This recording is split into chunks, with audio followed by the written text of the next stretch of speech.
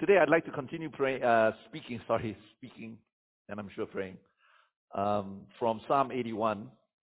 And we spoke about the would-haves of God, the would-haves and could-haves.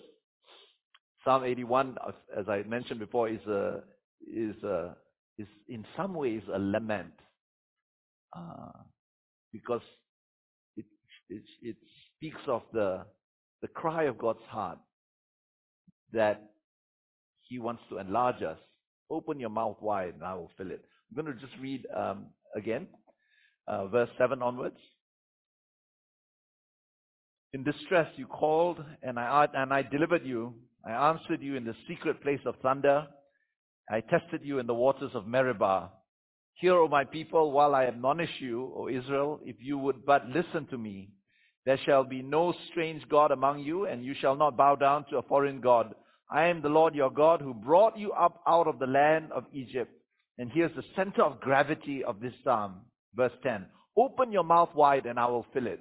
That expresses the infinite generosity and love of God, that He wants to give us and give us and give us and give us until we are overflowing.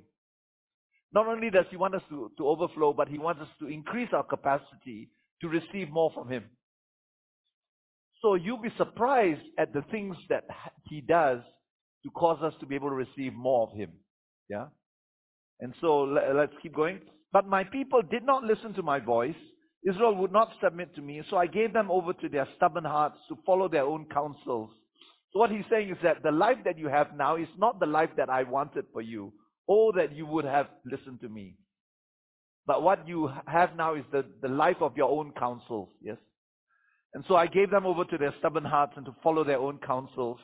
Oh, that my people would listen to me, that Israel would walk in my ways. Very interesting. There's another part in which he uses that word, oh, that my people would.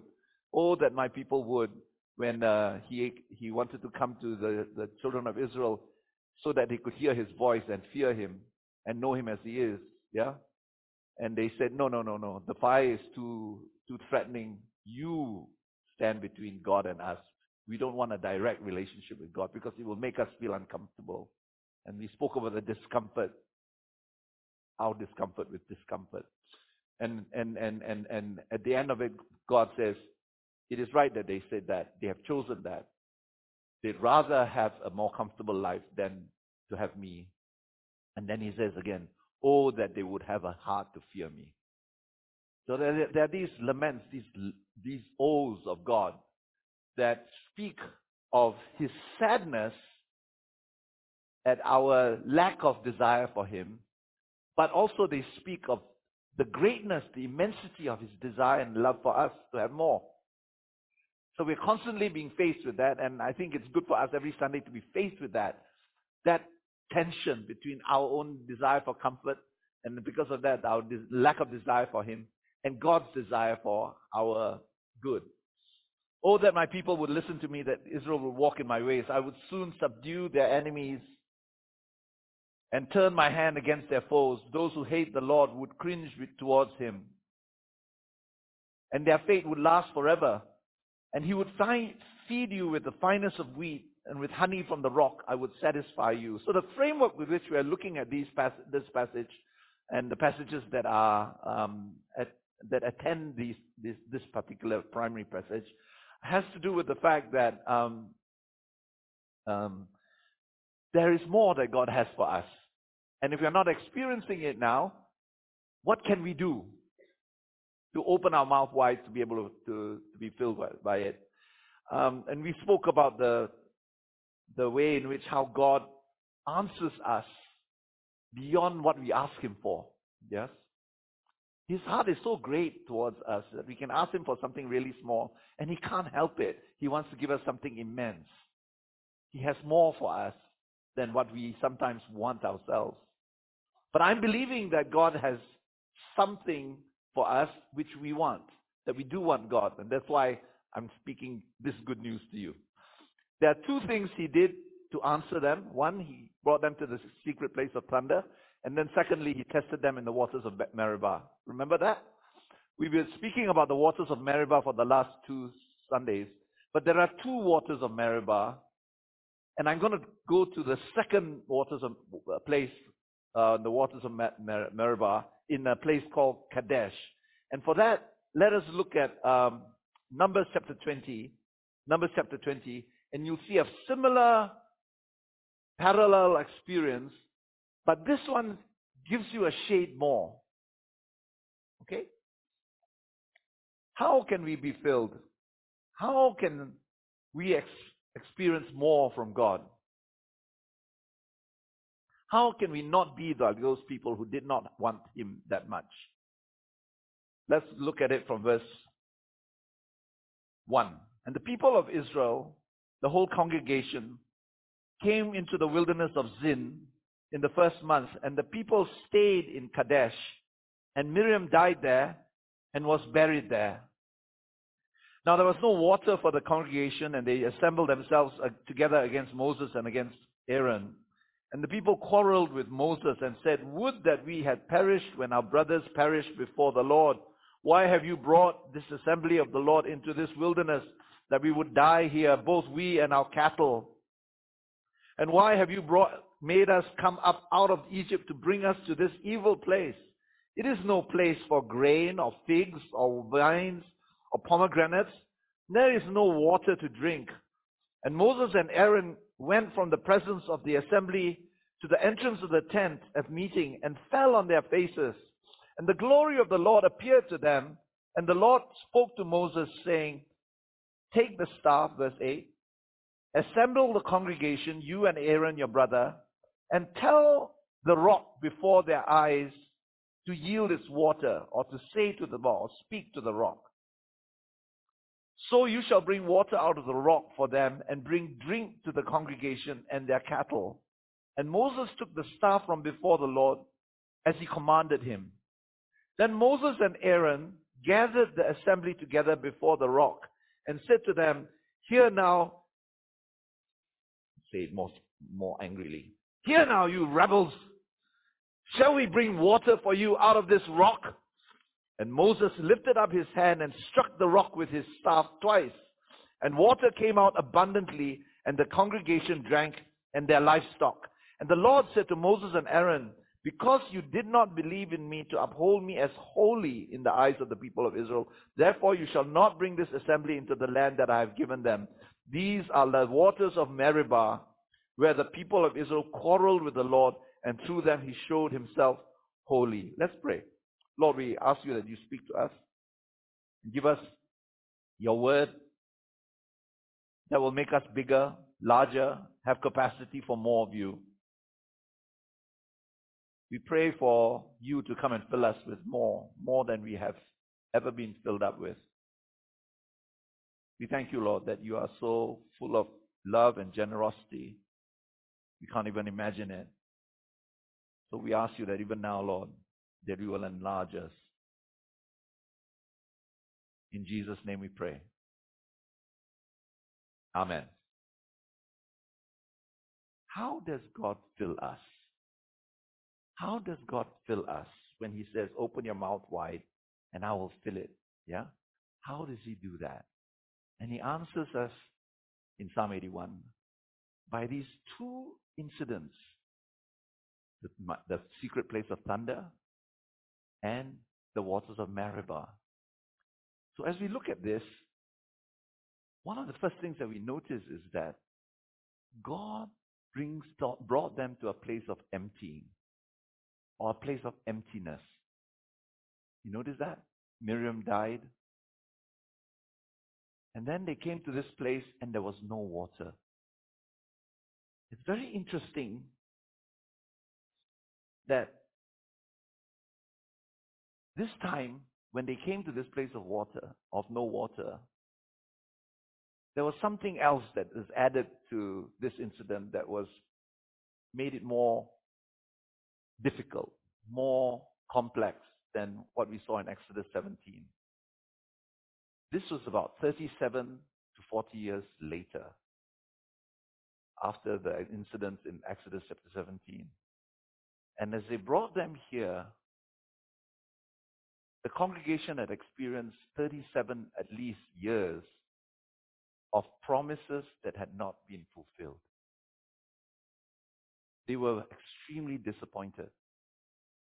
There was no water. Miriam had died. That must have been a milestone, a marker into the fact that this has taken such a long time. And what was hanging over them was not just the fact that there was no water, but this emptying of promises in which 37 to 40 years later, almost all of that previous generation had died and not experienced the fulfillment of that promise. And at the same time, had come to a place where they had so much bitterness that they said to Moses, "This is not," verse 5, "why have you made us come up to come out of Egypt to bring us to this evil place? It is no place of grain or figs or vines or pomegranates, and there is no water to drink." You can imagine how they're spitting that promise back to Moses. It's like, we have no water, but there's a twist to it. You have been saying for 40 years that there's place of pomegranates and wonderful things in there. This is not it. In fact, they had come to a place where it says that 37 to 40 years had proven to them that this promise would not come to pass. Not only were they irritated and angry that there was no water, there was something deeper that was happening. They had become hopeless, and they had come to the conclusion that this promise was not going to happen. There's hopelessness in addition to disappointment. Does that make sense? Yeah? You can imagine how they feel, right? Can you imagine how Moses feels?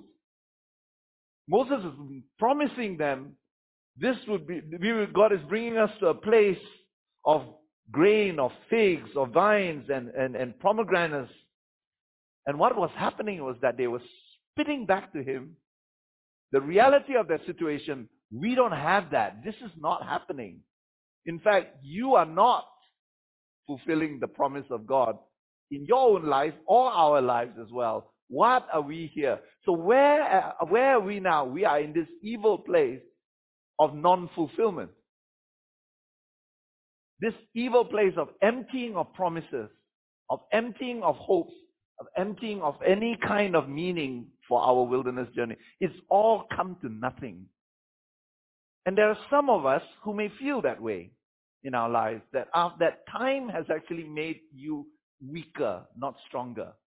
Time has not made you more helpful. It has actually proven to you that these promises, these hopes, these earlier expectations will surely not come to pass. And it is in this place, exactly in this place, that God wants to enlarge us. Because I would like to prove to you that it is in the emptying places that God empties us out so that He can fill us with immensity.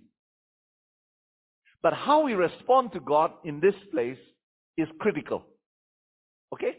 How we respond to God is critical. So it's here that Miriam died. It's here that they found that there's no water. It's here that they had come to the conclusion, that awful conclusion, that all they had invested their life in has come to nothing. And you can imagine how they were saying, we followed you, Moses, upon a promise. And that promise was that we will come to a great place. We will come to our promised land. I don't see that promised land actually happening. Have you experienced anything like that before? I think John the Baptist experienced that too. Don't you think? When he came and he sent his disciples to Jesus and he says, "Are you really the one we've been waiting for? You know what? I'm dying for this thing. I'm in prison and my head is going to be disconnected from me. And is this all that it comes to? Is this what all that all my prophetic ministry was all about? That it would not come to pass? That the Messiah would not come? Are you the one? Or are we supposed to wait for another?" He's just being polite, of course. Should we wait for another? And Jesus said, "Go tell John, the lame walk, the blind see, and blessed is one who is not offended." Yeah? But I can understand how that can feel. So I'd like us to just think about it. Are you sometimes finding yourself in a situation in which you've waited a long time and nothing has happened? And all you see is just the emptying of your strength, emptying out of your resources, the emptying out of hope, emptying out of time, the emptying. My challenge to you is this, that God empties us out so that He can fill us. God had more for Moses. God had a greater anointing for Moses, and I hope that you will be able to see this by the time we finish this message, okay? Let's have a look at this. So actually, as we look at this, we can see that the children of Israel had good reason to think that this place was not only a disappointment, but a confirmation that the promises would not come to pass by virtue of time. By virtue of time, right? By virtue of time. Actually, God's promises were still there, waiting in heaven for you. Hallelujah. Let's keep going.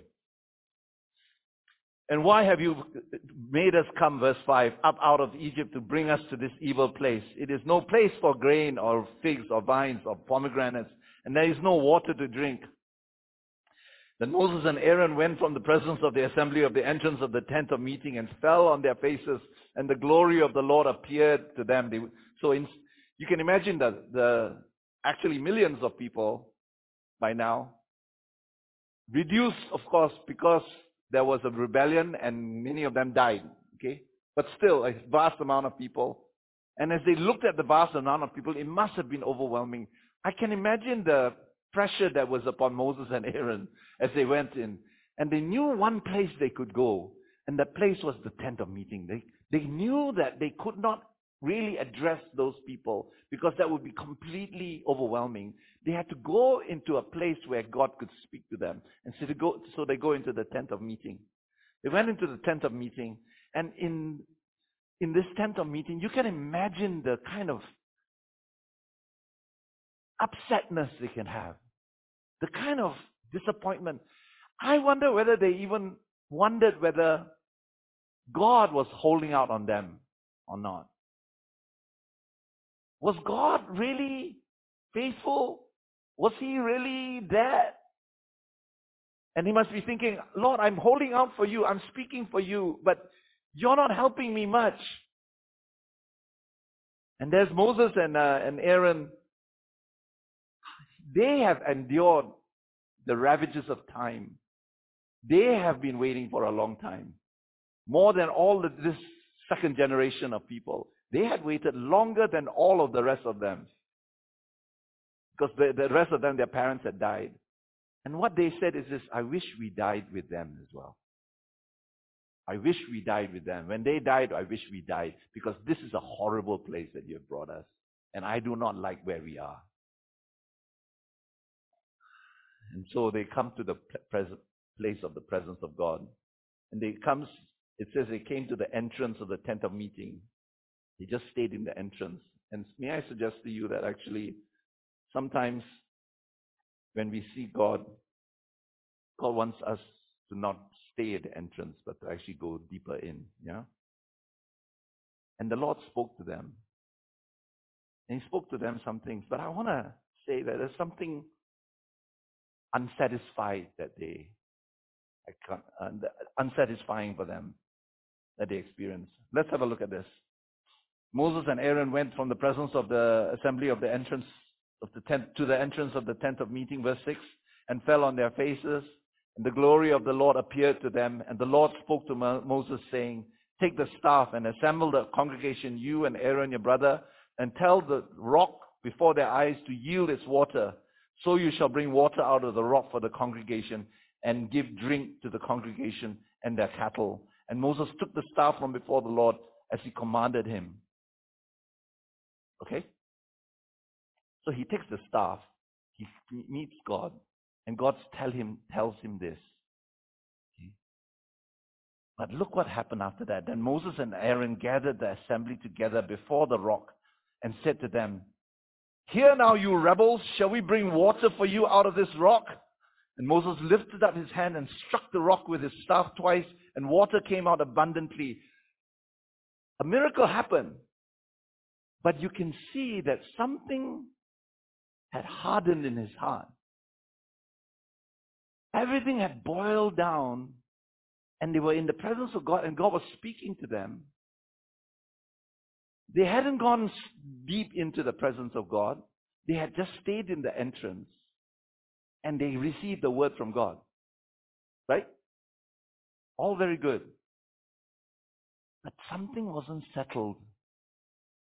Don't you think?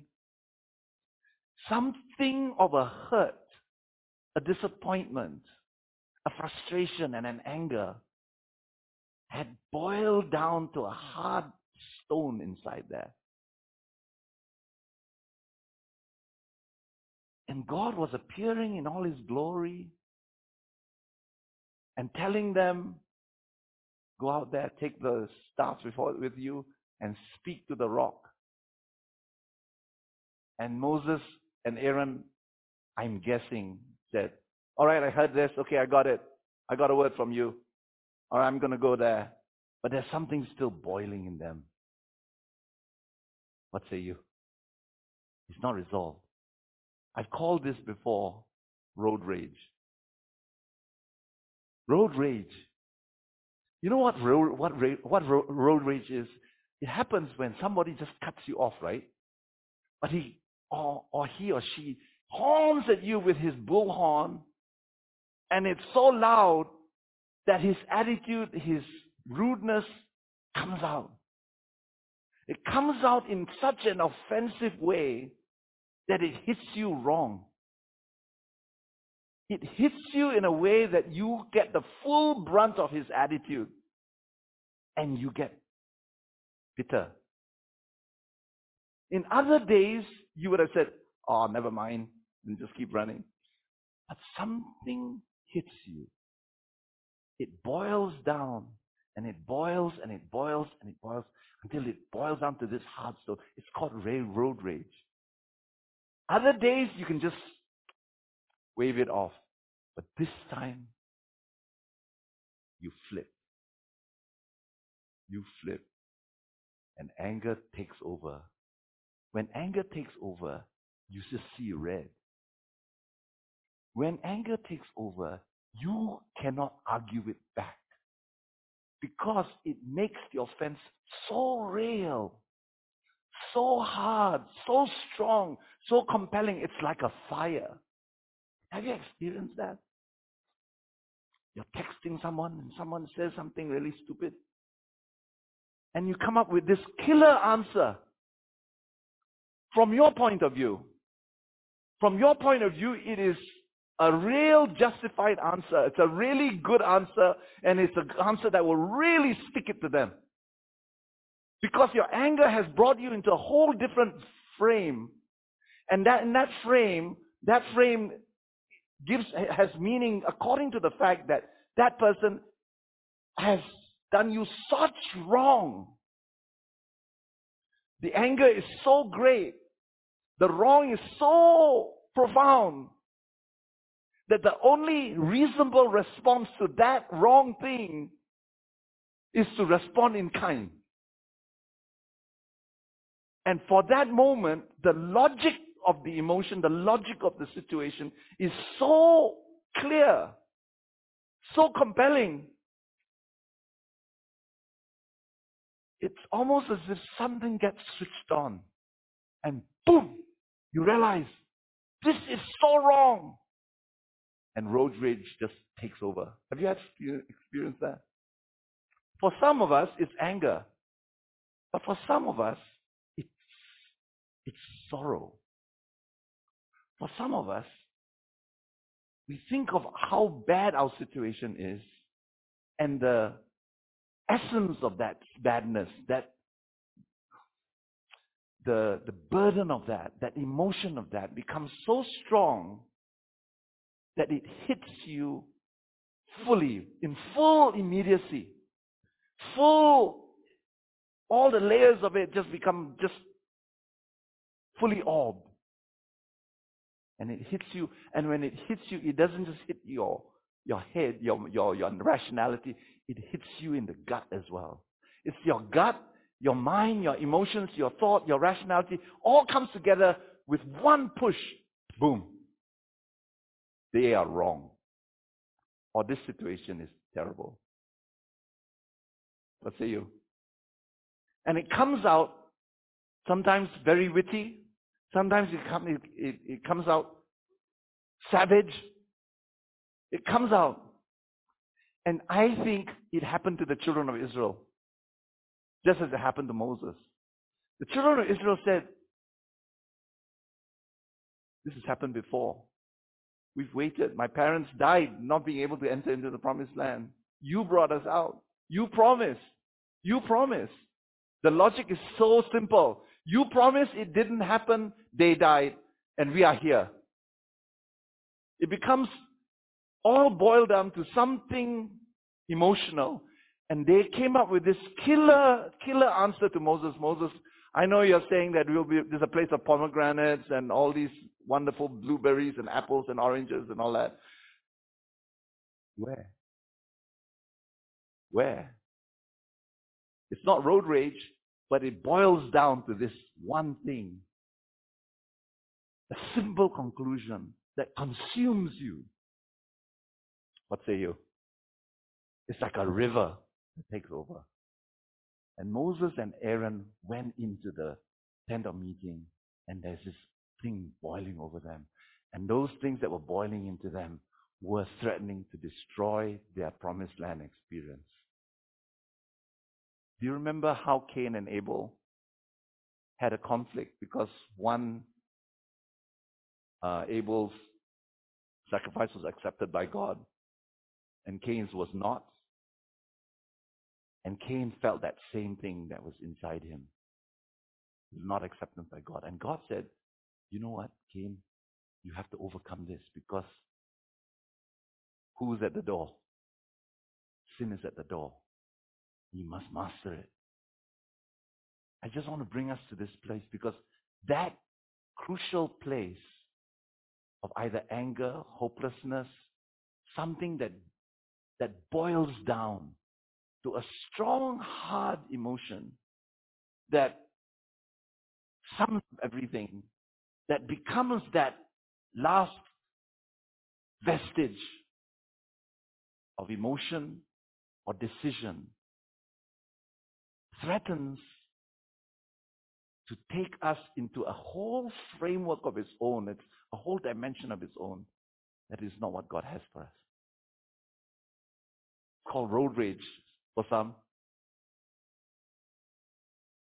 T.D. Jakes said, there are some people who, because of one moment of anger, will be in prison for the rest of their lives.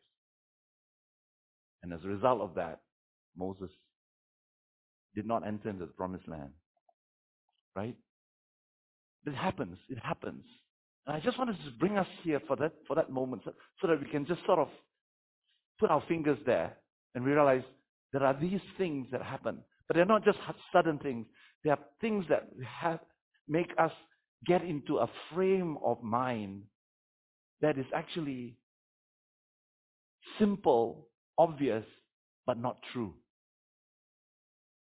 And what happened with Moses and Aaron is this.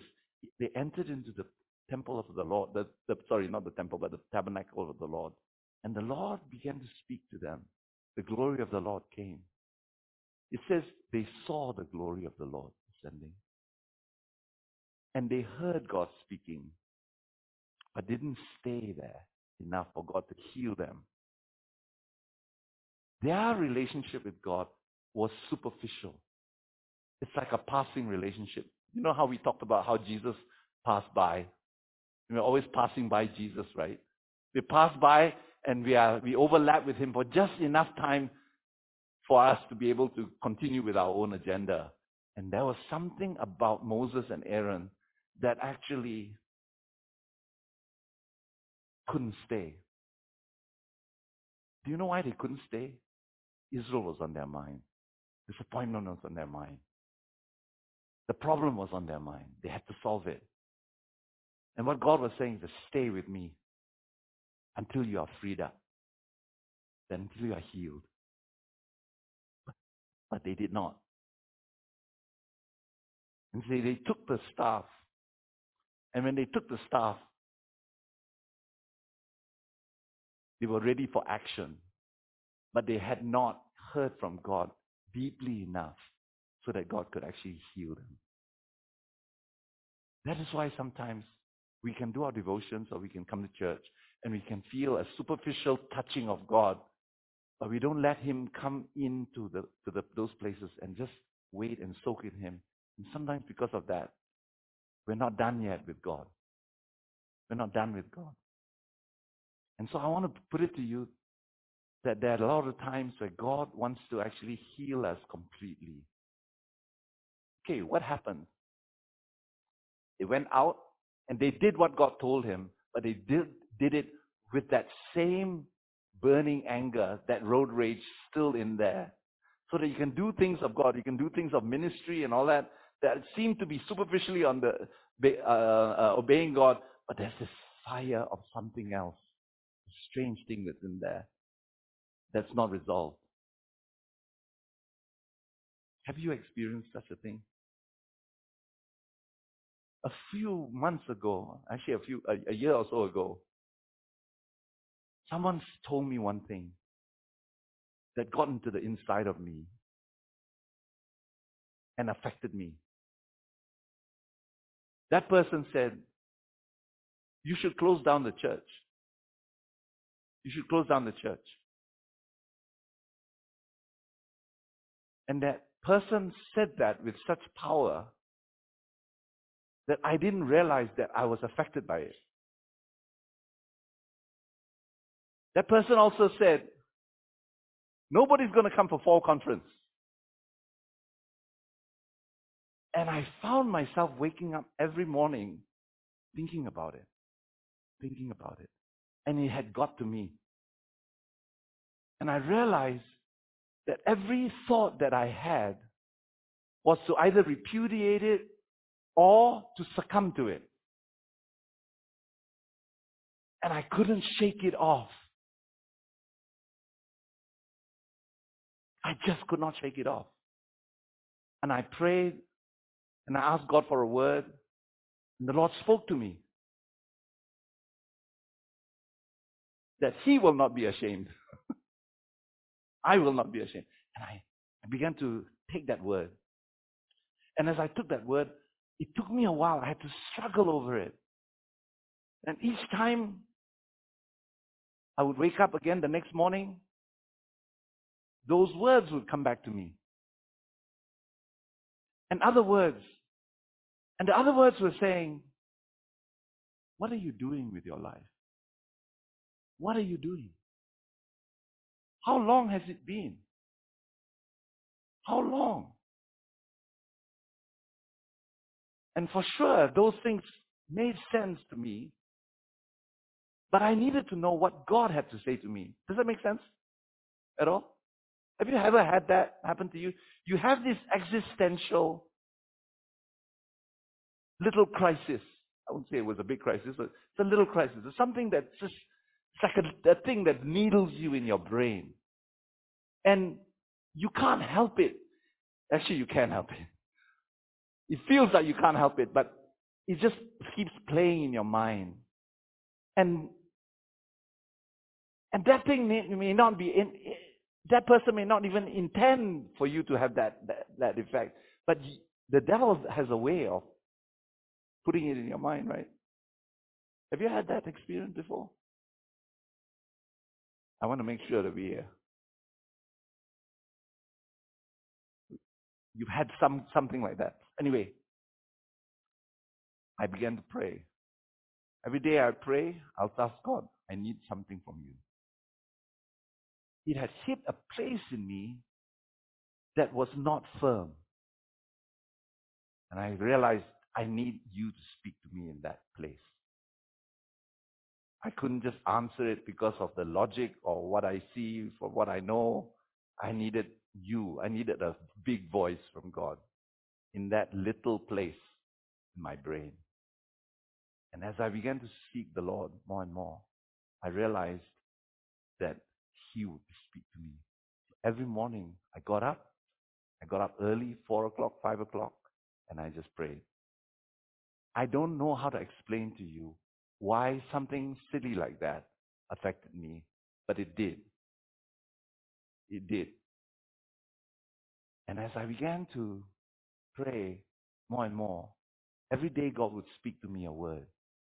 Everything God would speak to me a word.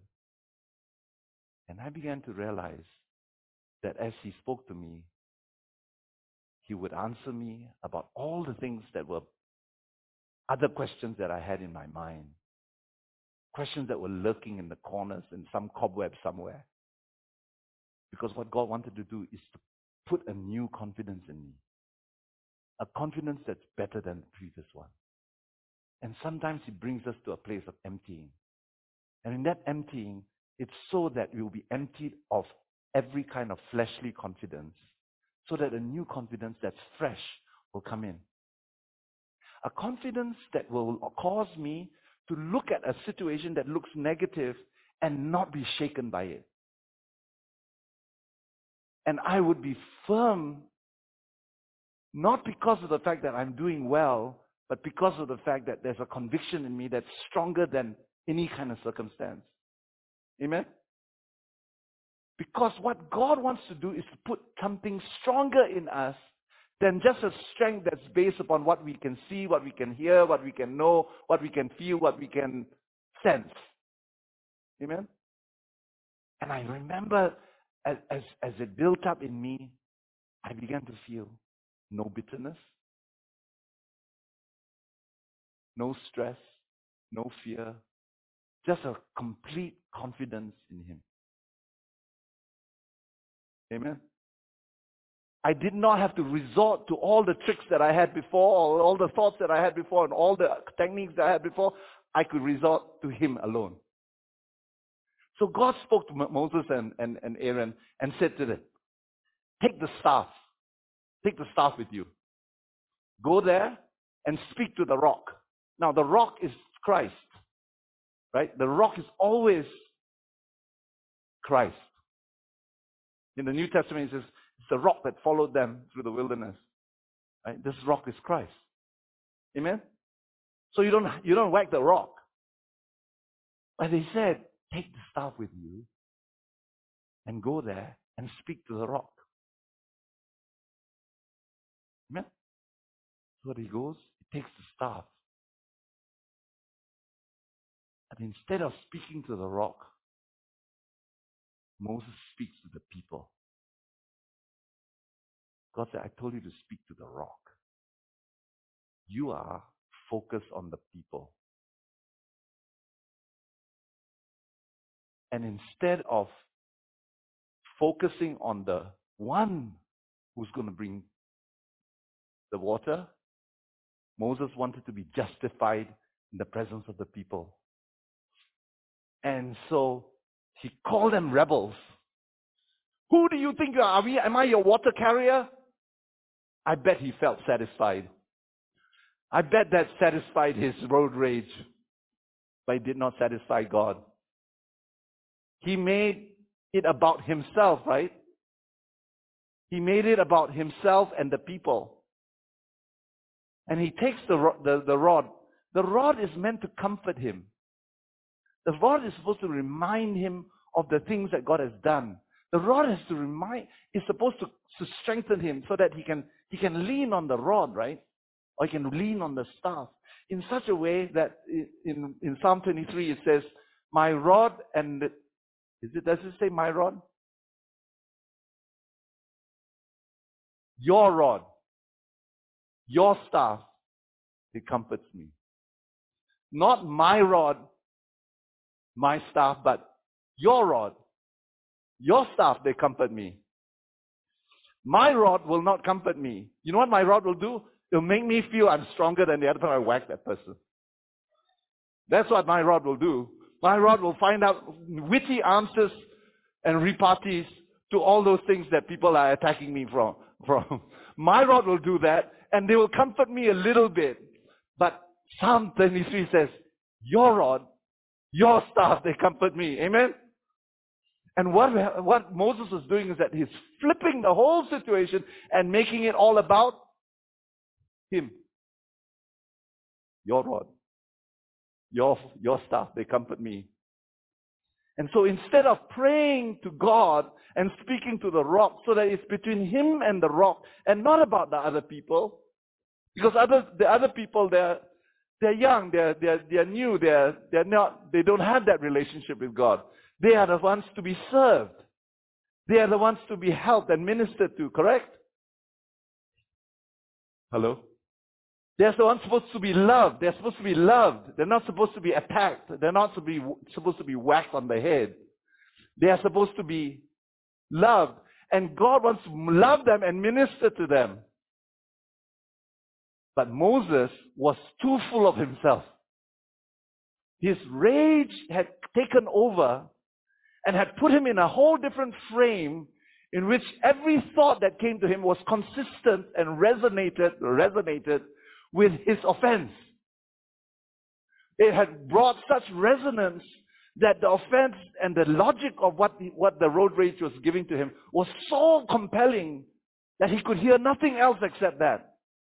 But the Lord was saying, I want you to be enlarged. For that to happen, you got to get out of yourself. You have to be in me. And in order for you to be in me, you got to take your eyes off the people and you've got to not be acting on behalf of yourself. Because if you do that, you will take every gift that you have, every ability that you have, every advantage that you have, and use it as a rod. And that, even the things that I've done, you will use it to justify yourself. And so what Moses did was he took the rod and he whacked the rock twice. God said, I wanted you to be brought into a new level of anointing in which you don't have to strike the rock. You can only speak. In fact, if you whispered, the rock would have heard you. You would have had a higher level of anointing than just having to take the staff, take an instrument, and whack the rock. And you did it twice.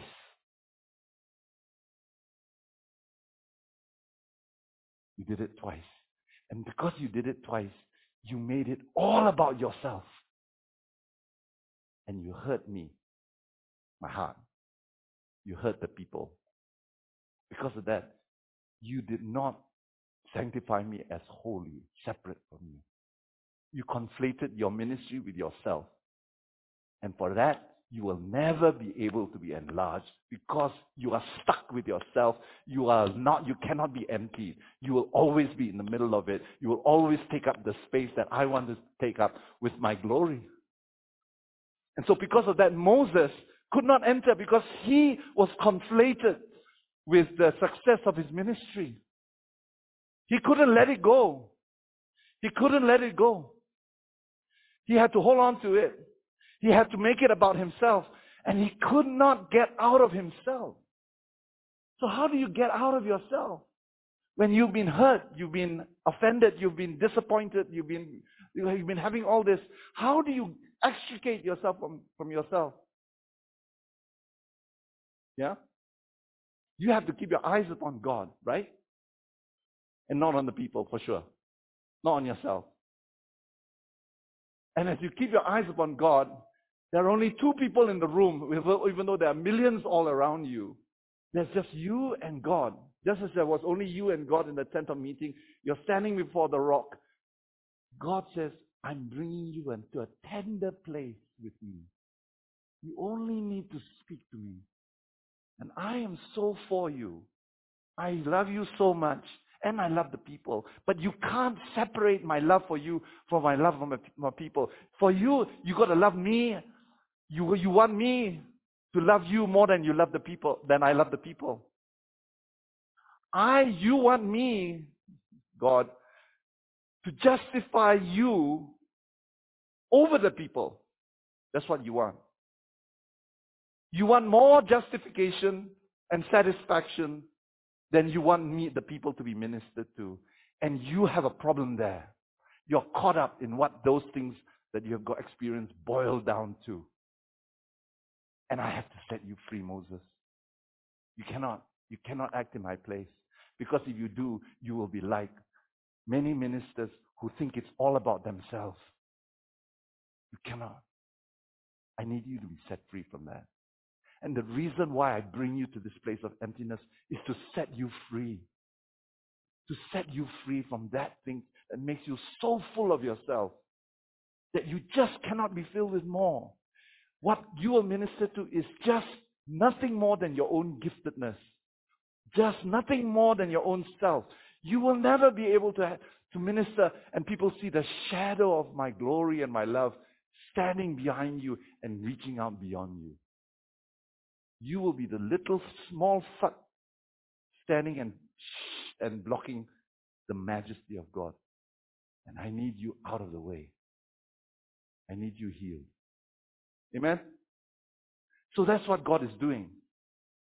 I want to put it to you that praise is a battle. Today, something happened in praise during our worship. We are a small company of people, really small. Okay? Even if you include the Zoom people, we're actually quite a very small people, and the Zoom people don't help us to sing. But we heard like 1,000 people, or maybe I'm exaggerating, maybe a few hundred people. It sounded like a few hundred people. Where did that come from? I don't think it came from our voices. It came from our spirit, something of God touching our spirit. Does it make sense? Some of us felt that the worship was not us worshiping, it was just God. Some of us escaped the bondage of introspection where you're curved in towards yourself. Only praise can do that. Only praise, praying in the Spirit, setting your heart towards God, taking your eyes off yourself and other people. And as you do that, God does the miracle. You can't do it for yourself. You can't just make yourself really, really, really small until you disappear. No, you can't. You can't help that. Only God can remove you. Only God can actually do that work in us. And praise has no other value, no other pragmatic value, except for the fact that when we praise, we give Him a sacrifice of praise. We sacrifice our own concerns, our agendas, and we set our heart towards God. Amen? When we praise and we pray, we don't pray to other people or pray to let other people know certain things. We don't talk to other people. We talk to God. Amen? When we pray, we don't become like Moses, who God never told him, who God never told to speak to the people or call them rebels. God never said that. He said, you talk to me. So that in praise and in prayer, those of us who come for daily prayer, remember this. As we pray to God. You don't have to talk a lot about all the facts that are going on. Just tell God what you want to pray to Him. Because we are not that important. We can just pray in the Spirit and agree with you, even if we don't know all the facts. But tell God. Set your heart towards God, because if you're centered on yourself, you will end up centered upon other people as well. You can't break that conundrum. You can't break that unholy alliance. You can't. Only worship can do that. Only praise. And praise is a battle. You'll be praising and you're wondering, what's for lunch? Or how's my praise? How's my worship? Am I worshiping right? You want to praise until you forgot about yourself. Until God comes and fills the whole room. Amen? Praise is a miracle. It will do it for you. Only that will that. But you have to be unselfish, at least in the initial, just to say, Lord, I'm going to give you a sacrifice of praise, and not try to use praise to have your anointing. You don't ask the question, what will praise do for me? You ask the Lord, what do you desire? When you do that, a whole space of the presence of God comes between you and everything else you're praying, between you and all the concerns that you have, comes between you and all the other people who are praying with you or worshiping with you. And you look not to other people, not to the things that you're praying for, but you look to God. And in that situation, a whole lens begins to happen. You're looking at God, and God is showing you things. You're looking at God. You're not looking at the situation and hoping that that situation, by thinking about it, will show you things. No, you're looking to God. And as you look to God, God will direct you with thoughts. That's the only place where revelation can come, by gazing at God. But God is invisible, so you won't expect to see anything yet. Does it make sense? Now, what a lot of people want to do is to create what you call an analogy of God or some kind of picture of Him. That's okay, but at some point you've got to discard that because God cannot be seen. And so we saw in Deuteronomy chapter 4, don't make an image of nature, from nature. Every people has been assigned things of nature to them. But when you worship, you do not worship some analogy of nature. Theologians call it analogia entis. There's no analogy in essence. If you don't understand that, don't worry about it. It's not the most important thing in life. But what I want to say is this: when we praise God, and we worship God, we set our heart towards God. The only way to receive revelation from God is to shut down our natural senses so that the instrument, the organ of hearing from God, which is our spirit, will actually begin to come forth more and more and more. Some Christians have been living all their life in their senses, in their soul, in their emotions, their mind. They do everything from that point of view. You're in the wrong realm, my dear. You're in the wrong realm. And what God wants to do is to enlarge us so that we can be in the realm of the Spirit that is bigger than anything that can be confined to a form. That's why in Deuteronomy chapter 4, God says, remember this, that you don't get corrupted or your children get corrupted by making an image. I'm not your daddy, I'm your father. I'm not even your father, I'm more than your father.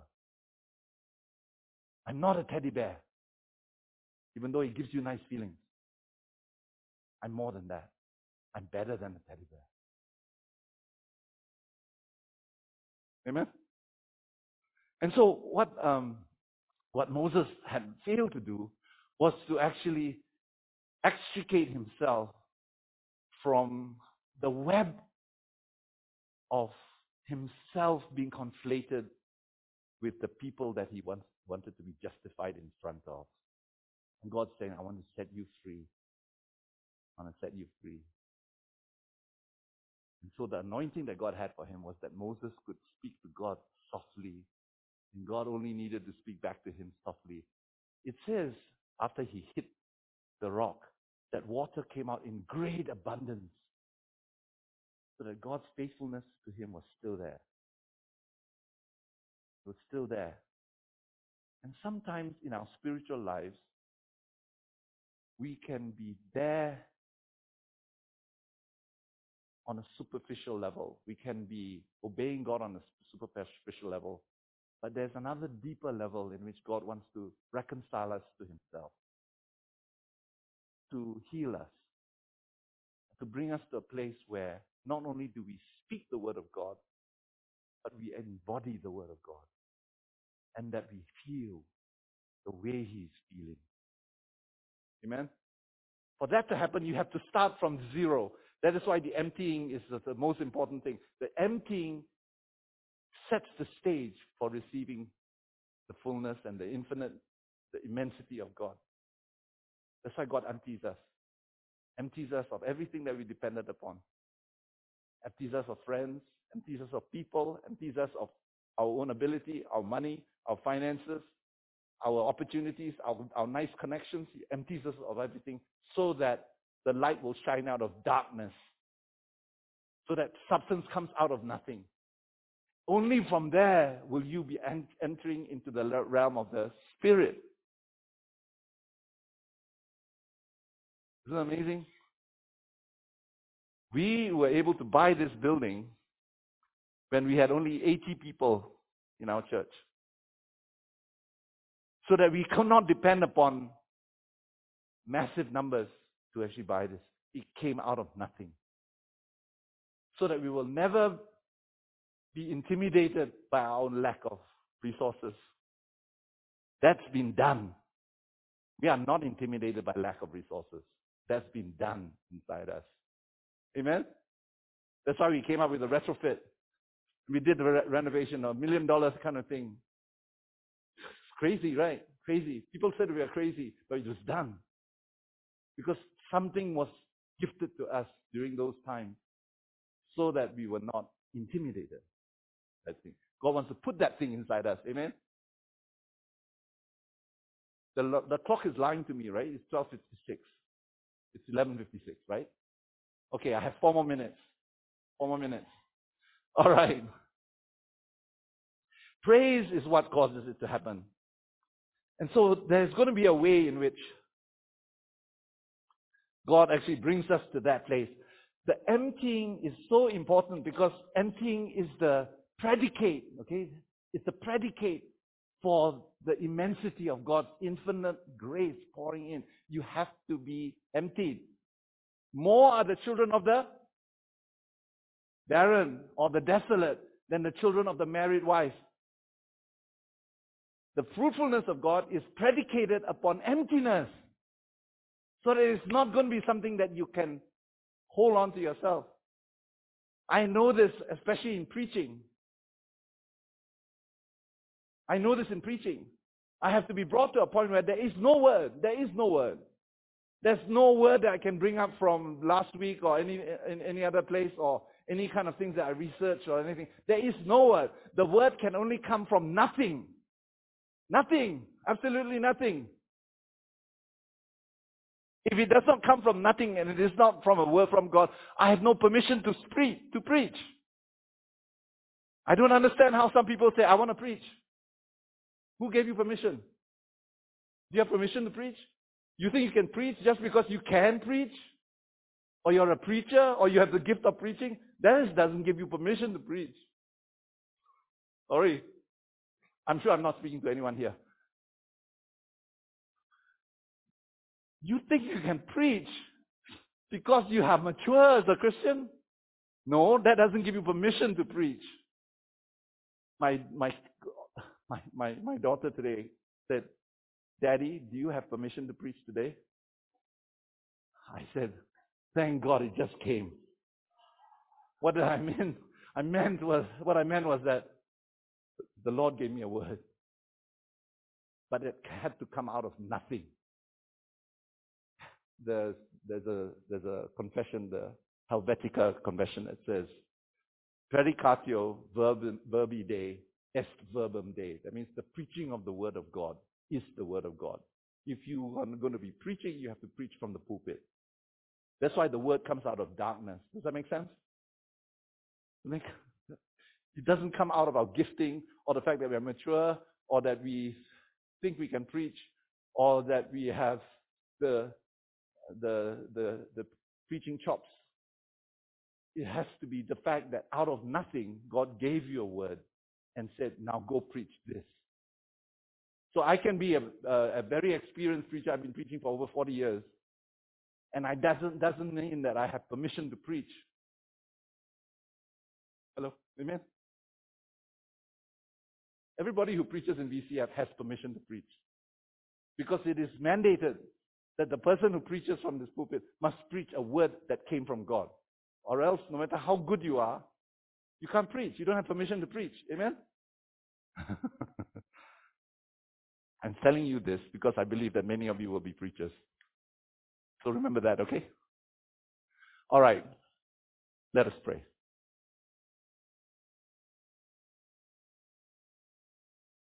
We bless your name, Lord. That you bring us to nothing. Pray for those who have experienced disappointment in the sense that things that they have been expecting have not materialized. But we thank you, Lord. Despite delay, your promises and your inheritance is laid up in heaven for us, protected, incorrupt, undefiled, stored away in heaven for us. We thank you, Lord. Whether it's 20, 10, 30, 40, 50 years, of waiting, your final pronouncement is that the promise still stands. We bless your name. I want to invite you to just open your hands for a real thing that will take place today. When you open your hands, you say, I don't know how it happens, but you have your inheritance for me. You have promises for me. You have a promised land for me. I receive it. Go ahead and tell him, I receive it right now. I receive your promises. I receive it. I let go of every need to justify myself, to stick it to the other person. I let go every question I have regarding where I am right now. I thank you that I am in the middle of your will. I receive in this empty space the infinite infilling of you. In Jesus' name. Amen. God bless you. If you'd like prayer, feel free to come forward. We would love to pray for you.